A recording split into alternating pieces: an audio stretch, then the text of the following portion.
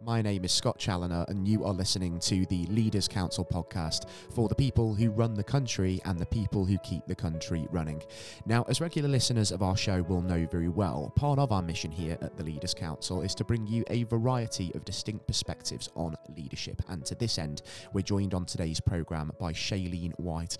Shalene is a professional beauty therapist and business owner. She's the founder of Shasha London Health and Beauty and also education and services provider, the KW House. Shalene, a real pleasure having you with us today, and thanks for joining us as well. No, thank you for having me. Yeah, it's great, Shalene, and to come on and to sort of talk about your own perspective on leadership and business in particular today. And just for those sort of listeners that might not be sort of familiar with you, I want to talk a little bit about kind of your personal journey and what sort of motivated you initially to kind of go into business for yourself, having become familiar with the industry that you're now in. I've always had a sense of feeling that I needed to work for myself from a very young age, but I didn't know exactly what it is I was going to do. So it's that sort of journey, you've come out of school, you've gone to college, you've embarked on university, you go through numerous of jobs, and I just had that sense of knowing that, working for someone else wasn't for me. And I just kind of I don't know, it was after I got married, I was like, right, I need to do something that I'm working for myself. So funny enough, when I was working in corporate, I used to see a lady who used to come in and do treatments for the lawyers that were there and then go home. And I thought, oh, that looks like an interesting career. So I spoke with the lady and she said, yeah, this is what I do. And it's really quite simple. I'm self-employed. I work around, my family life, and yeah, it suits her. So it was kind of the experience of hearing from that lady and then knowing that I wanted to work for myself, it kind of came together after I got married. So, and I got married in my late 20s. And I went away, trained. Most of the girls who usually do beauty start at a very young age. So they start from about 16 upwards. And I was at 28 starting beauty. And it just made sense, I enjoyed the course because I learned so much about, one thing people don't know is we learn a lot about the human body. So we do anatomy and physiology. A lot of people think it's just makeup, but it's not. It's quite in depth on the body. You have to know certain conditions and, where, certain things are on the body. It's really, really interesting, but it's really, really good as well. So yeah, that took me, once I was qualified, that took me on the journey to become a beauty therapist and then, formulating a business, but I didn't know how to do it. I think that's where a lot of people stumble. But I went on to agency. I worked for a well-known company as well.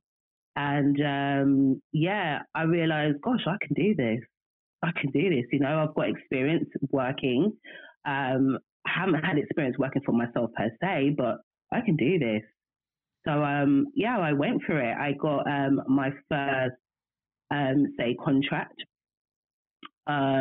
with a well-known hotel in London. And I was providing services for their staff, building their morale, building their well-being, once a week. And, it kind of sparked from there. What I felt I knew I could do and knowing that I wanted to work for myself, it all kind of aligned itself. So, yeah. Yeah, it certainly makes sense from my perspective. And obviously when you came to sort of training, I suppose the actual part of running the business in terms of doing the job was probably came quite naturally. But when it comes to all the pitfalls of actually sort of building a business, the administrative side, running a business, what was it like kind of trying to adapt to that? Because as you've sort of alluded to there as well, it is where people can often slip up, isn't it, when they're trying to start businesses, and maybe sort of young entrepreneurs, they're not always aware of the challenges around that. So what are some of the things that you encountered early on? So starting it was, I'm a creative person, so I had the idea, I had a logo, I had all that sort of area sorted. But like you said, when it came to the the business side of it, the administration side of it, the finance, how to do that, the spreadsheet, things like that. I had zero clue. No, no lies. I had zero clue. So it was literally me learning as I went along. So it was going on YouTube, watching videos, speaking to other people, who's in business. Also, even going to seminars. I went to a seminar just before I did all of this because, again, I was curious about business.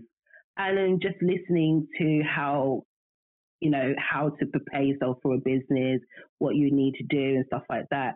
So doing a lot of research and, trying to figure it out yourself, it is difficult, I kid you not, but I knew this is what I wanted. So I just, persevered and, went through it, just kind of went through it, yeah. Yeah, it certainly makes sense. And perseverance as well. It's one of those key things, isn't it? That no matter what the setback, the inconvenience or what have you, you just got to sort of keep going. And if you wanted enough, of course, the success is going to inevitably come after that. And I just want to kind of take the conversation back to something you alluded to a little bit earlier on as well, Shalene. And that's about kind of, working with some of your clients on the morale side of things. And it's interesting that the motto for your business is take care of yourself first. So when we think about sort of well-being in a broad sense, just how important is that sort of within leadership in your point of view, especially when it comes to sort of running a business? Well, for me, as I said, I've worked in a public sector and I worked in a corporate sector before I started my own business.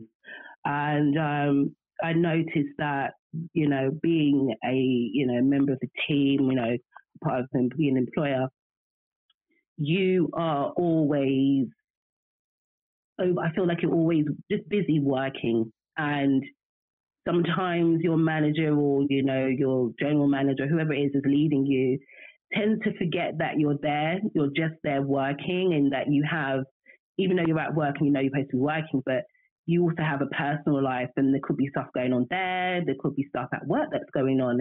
And again, it's just like I noticed that a lot of people were falling sick at work for all sorts of reasons. But you never saw that the employer was taking care of their staff in the places that I was working. And that ultimately led a lot of people, to fall sick, go onto sick leave.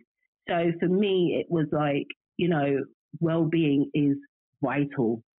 If you take care of your staff, if you build, that rapport with your staff, then there will be a sense of balance in the workplace. So for me, when I was working prior to going into doing business for myself, I felt really sick. And I was just working. I didn't even realize I was sick. I was just working through being sick until I ended up having to have major surgery. And that was what turned my whole situation around. And that's where the motto came from: take care of yourself first. You only got this life once, and you got to really treasure it. And it's really, really important to take time out and to just figure out where you are and where you're going, or if this where I am right now is not working, do I stay or do I go? It's really about getting people to just take time, just a moment to think about their well-being, think about where they are mentally, physically, and that's what I try to do when people come in to see me or, book me. I'm always like, take time out with them, and they can't believe that someone's actually taking time out to just, ask them, how are you? How you doing? And giving them that time. And you'd be really surprised as a beauty therapist, the amount of things we hear. We're actually like counselors, from people. So it's very rewarding, my job. And, it's something that I'm happy to do, and I'm really grateful that I'm there to do it, so yeah. Yeah, and just talking about sort of the consequences of poor well-being. I mean, we see it, don't we, in how dangerous it is for the individual that's suffering, the employee, let's say, but also it sort of comes back onto the employer as well with, high rates of absenteeism, and that has its own pitfalls as well. So it is in one's Yeah, interest to look after well-being. And again, with sort yeah, of recruitment and retention, it also becomes more difficult because we've heard a lot of talk since the pandemic, especially about this yeah, great resignation we've seen, people wondering, is this job for me anymore? And I think yeah, that's down, isn't it, to the yeah, fact that people have become so much more aware of their own mortality rather.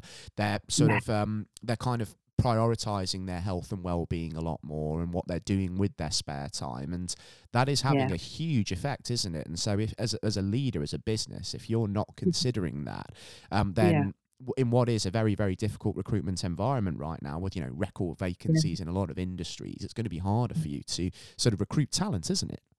Absolutely. What I've noticed now is, you rightfully said, the talented, the ones that are really there to do the jobs, to build the industries, are no longer wanting to do it. And I remember years ago, this was going back into the public sector when I worked in the NHS. And I worked alongside some great nurses and great doctors. However, because of the pressure at work and the bureaucracy at work, they left. And, as time went on, I moved on to different industries and fell into beauty. The same thing was happening again. And it's actually got worse, you know. Like you said, COVID was the eye opener for a Mm. lot of people on this planet, who just realized, what, I want a better life. This is, we lost so many people throughout that time, and there's so much uncertainty. And I think things like that on a grand scale, it does stop people, and think, gosh, what do I want to do next? Where do I want to go? And it's good. It actually put people in the space where I do my business and say that they were doing that during that period of time. But as you said, it's caused, a plethora of people leaving work, and industries don't have that many talented or professionals in the roles that they're, requiring for. So, yeah. And just thinking about kind of your industry as well, I know obviously sometimes your sector can be sort of seen as more of a superficial one, but like over the pandemic, I think what has happened as well is more people have become sort of so much more acutely aware of how important it is for sort of morale and well-being, and actually, bridging that gap. It's so Yeah. important, isn't it? Because people, when sort of nail bars and beauty salons and things were closed, hairdressers, for instance, people Yeah. really did suffer, didn't they? Oh, my goodness. Yeah. I mean, think about it. As I said, our roles are, people don't deem a beauty therapist as something important, but it's really important. As I said, it's a time for that person to come out, have a time for themselves. And I remember this was, a time just for them to get their nails done, the hair done, whatever, just for themselves. And they were no longer able to do that. They were confined to their homes like we all were. And it's that social, because we are sociable creatures, right? Mm. And we're not able to be sociable anymore. If you were someone who lived by themselves and you was by yourself, if you were with your family, it probably became quite intense being around your family for the, duration. So it was so vital, at that time, knowing that our roles were much needed and we should be valued a little bit more, you know? Absolutely so. And I suppose part of that as well sort of led to kind of the KW House coming into existence, because essentially that sort of spin off of your business. I mean, it's a Yeah. charity that's really aimed at sort of raising awareness and knowledge about sort of women's health and well-being, isn't it? So that's another sort of arm to the campaign front, I imagine. Yeah, I mean, again, I was kind of thinking, like everyone did, if I've gone tomorrow, what have I got as a legacy? Yes, I've built Shasha London Health and Beauty, but I wanted to do something more in depth. So as a beauty therapist, we're not allowed to prescribe. We are just able to do the treatments and advise you to see a doctor or, a specialist for whatever the thing is. So KW House for me is my legacy. It's about helping women helping families to understand things that our world don't tend to talk about a lot. So if about your well-being or a condition that you have, I'm here to, educate you and share information that you may never even got from your doctors, because even themselves are over prescribed, or, they don't tend to go into details about these things. It's very quite, clinical and, just surface, as opposed to really get an experience from a person who's gone through that condition or, something. I'm trying to build a connection between the beauty and the health industry. Yeah. And the value of that can't be understated, can it? Because even if somebody, sort of becomes aware through that campaign and essentially it helps sort of somebody turn onto the right pathway or even save a life, I mean, even for just one person, I mean, I suppose that just makes everything worth it, doesn't it? Oh my goodness. Yeah. I mean, at this moment, I've spoken to people literally all over the world. I there's the part I started on was about the womb, because I found that a lot of women that were coming to me for treatments were having a lot of womb problems. So I said, right, I'm going to start allowing people to have their conversation about what they're going through. So I interviewed a few people all over the world and allowed them to tell their story and put it on my Instagram page. And it's been amazing. I mean, people are connecting with each other through my page. So it's doing what it needs to be done, and it's building that conversation. It's building that bridge. And, future, I really hope that we can bridge this gap with, health, because it seems like if you're in another country, there's a particular way health is run there. And then here in the UK, how the health is run here is different. It's so different, but it needs to be on one accord, so we can actually get the treatments done and get the information correct, because it's all different. Yeah, there's a lot of danger, isn't there, when, you're talking different countries, different systems, and that natural disjointedness sort of comes into play, isn't it? And even just raising awareness of, kind of early signs of certain things. I mean, it's going to make a massive difference even in, that current climate that we do find ourselves in. And again, I suppose the next step is, like I say, to try and obviously just bridge the gap with health and try and make the whole situation that little bit more uniform. And, with the power that we have with, sort of video technology, social media. And again, I think that's come on sort of leaps and bounds since COVID as well. The potential is certainly there, isn't it? Yeah, it is. And, that's one of the beautiful things about, the good side of technology is that we can communicate over, digital platforms and, have those conversations on, Zoom or on Instagram or, over the phone. It's those good things that we can bridge the gap of those conversations, or even doing assessments and things like that. I mean, we couldn't work in the physical, but I was able to talk to people through like Zoom, through WhatsApp. If they had concerns about their skin or something, I was able to talk to them. And, so it was a hard time throughout COVID, but there were some silver lining. And technology was helpful to keep us sort of connected throughout that time. Yeah. It certainly was, and obviously we've talked about kind of what the ambition is for the future. Help sort of make all of this more uniform, help raise even further awareness. But let's say, Shalene, just before we wrap up on the show today, if we were to look ahead, say till 12 months' time, or maybe the end of next year, where ideally do you see yourself, your business, and that campaign that the KW House is running? What are you really hoping to achieve in the next 12 months? So I would like KW House to be. At the moment, I'm building the website, so there's going to be access to it, and you can get all the information that you need and the stories as well. I'm also trying at the moment to get a premises, because of the time that I started Shasha London Health and Beauty was in 2018. The time frame to get the premises and COVID, it kind of clashed.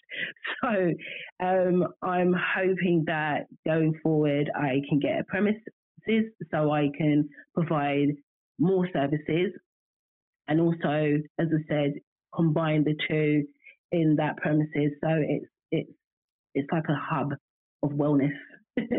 Come for the treatment and also get information as well to other services and stuff like that. So yeah.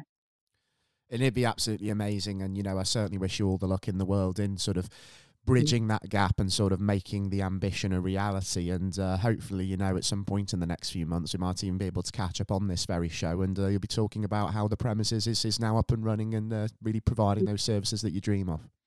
Yeah, thank you. Thank you. It would be fantastic, wouldn't it? And to anybody as well who's been tuning into this and you have been particularly affected by any of the issues we've discussed today, I mean, you can speak to us and leave a comment. That would be via leaderscouncil.co.uk/contact-us.